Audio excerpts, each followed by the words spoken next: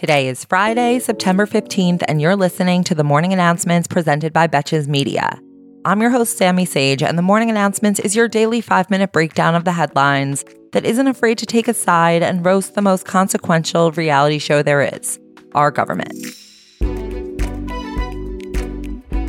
Following the chaotic end to Hunter Biden's last attempted plea deal, he was indicted yesterday by DOJ Special Counsel David Weiss on 3 counts related to illegal possession of a firearm. Specifically, they allege that he made false statements on a form when he purchased a firearm in 2018 and brought a charge for possession of a firearm while using a narcotic. Say what you will about Hunter Biden. In my book, this is a win for gun safety laws. Hunter's indictment comes just a few days after House Speaker Kevin McCarthy announced the launch of an impeachment inquiry into President Biden for his business dealings with his son. I will just note that the depth of this formalized Freudian projection is quite legendary. But that is not my point. The point is that all of this is going on amidst the end of the federal budget on September 30th. Yes, it is almost time for yet another potential government shutdown if they aren't able to pass legislation for next year's federal budget in the next 2 weeks. That vote is being hindered by House Republicans who are suddenly not on board with the blueprint of the spending plan that Kevin McCarthy had already agreed upon back when they negotiated spending during the fight over the debt ceiling a few months ago. Remember that one? Wish I didn't have to. And as we reported earlier this week, members of Kevin's own party, such as Matt Gaetz, are threatening to remove him as Speaker if he doesn't fight for their budget demands, even though such a vote would never mathematically succeed. It has really never been more clear why Mitt Romney wanted out of this bullshit. As of this recording at 9 p.m. Eastern Time, the United Auto Workers Union is on the verge of launching its first ever strike against all 3 big U.S. auto companies, General Motors, Ford, and Stellantis, which makes Jeeps. So assuming no agreement was reached by midnight, the union is striking after weeks of unsuccessful negotiations. UAW President Shawn Fain said that the union will initially strike at a limited number of targeted locations at each company and broaden them if talks remain unsuccessful.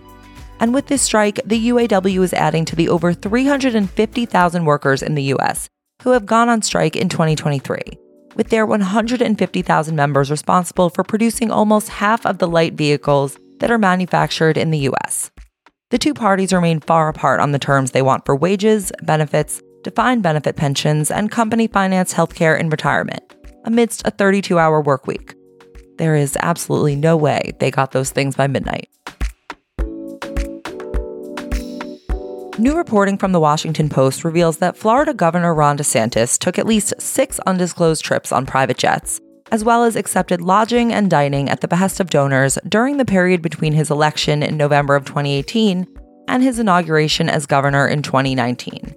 One donor was the home builder Maury Hosseini, who flew DeSantis to the Augusta National Golf Club and supplied a golf simulator to the governor's mansion, before later benefiting from $92 million in federal pandemic funding that was steered to him by the DeSantis administration for a highway project. DeSantis did not report the flights or hospitality as gifts or campaign contributions. While as governor-elect, he would have been required to report all direct and indirect gifts that are worth over $100, including transportation, lodging, and food, as they can be considered in-kind campaign contributions. And in light of this news, I am not going to be calling him Meatball Ron anymore. I am going to be calling him Governor Ron Disclosure. Speaking of money, you probably remember that Alex Jones owes $1.5 billion in damages to the families of Sandy Hook victims. According to the latest court filings, Jones has made none of those payments, but he did report $93,000 in personal spending to the court in July, up from the $75,000 he spent in April, which does not even include legal costs and attorney's fees. The filings show that in July, Jones spent $7,900 on housekeeping, over $6,300 for meals and entertainment, not including the $3,400 spent on groceries, and over $11,000 for his second home, a lake house in Texas. Somebody should consider a collab with Erika Jayne on It's Expensive to Be Me. For our final story today, we are again on the money beat with a throwback character. You may remember Kim Davis, the now former county clerk in Kentucky who sparked a national uproar in 2015 after she refused to issue marriage licenses to same-sex couples in the course of her job on the grounds that it violated her religious beliefs.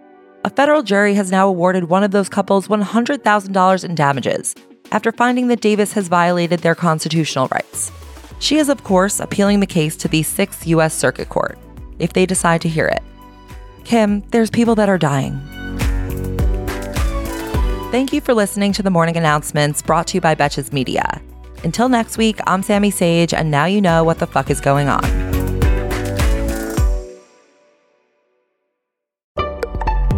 Betches.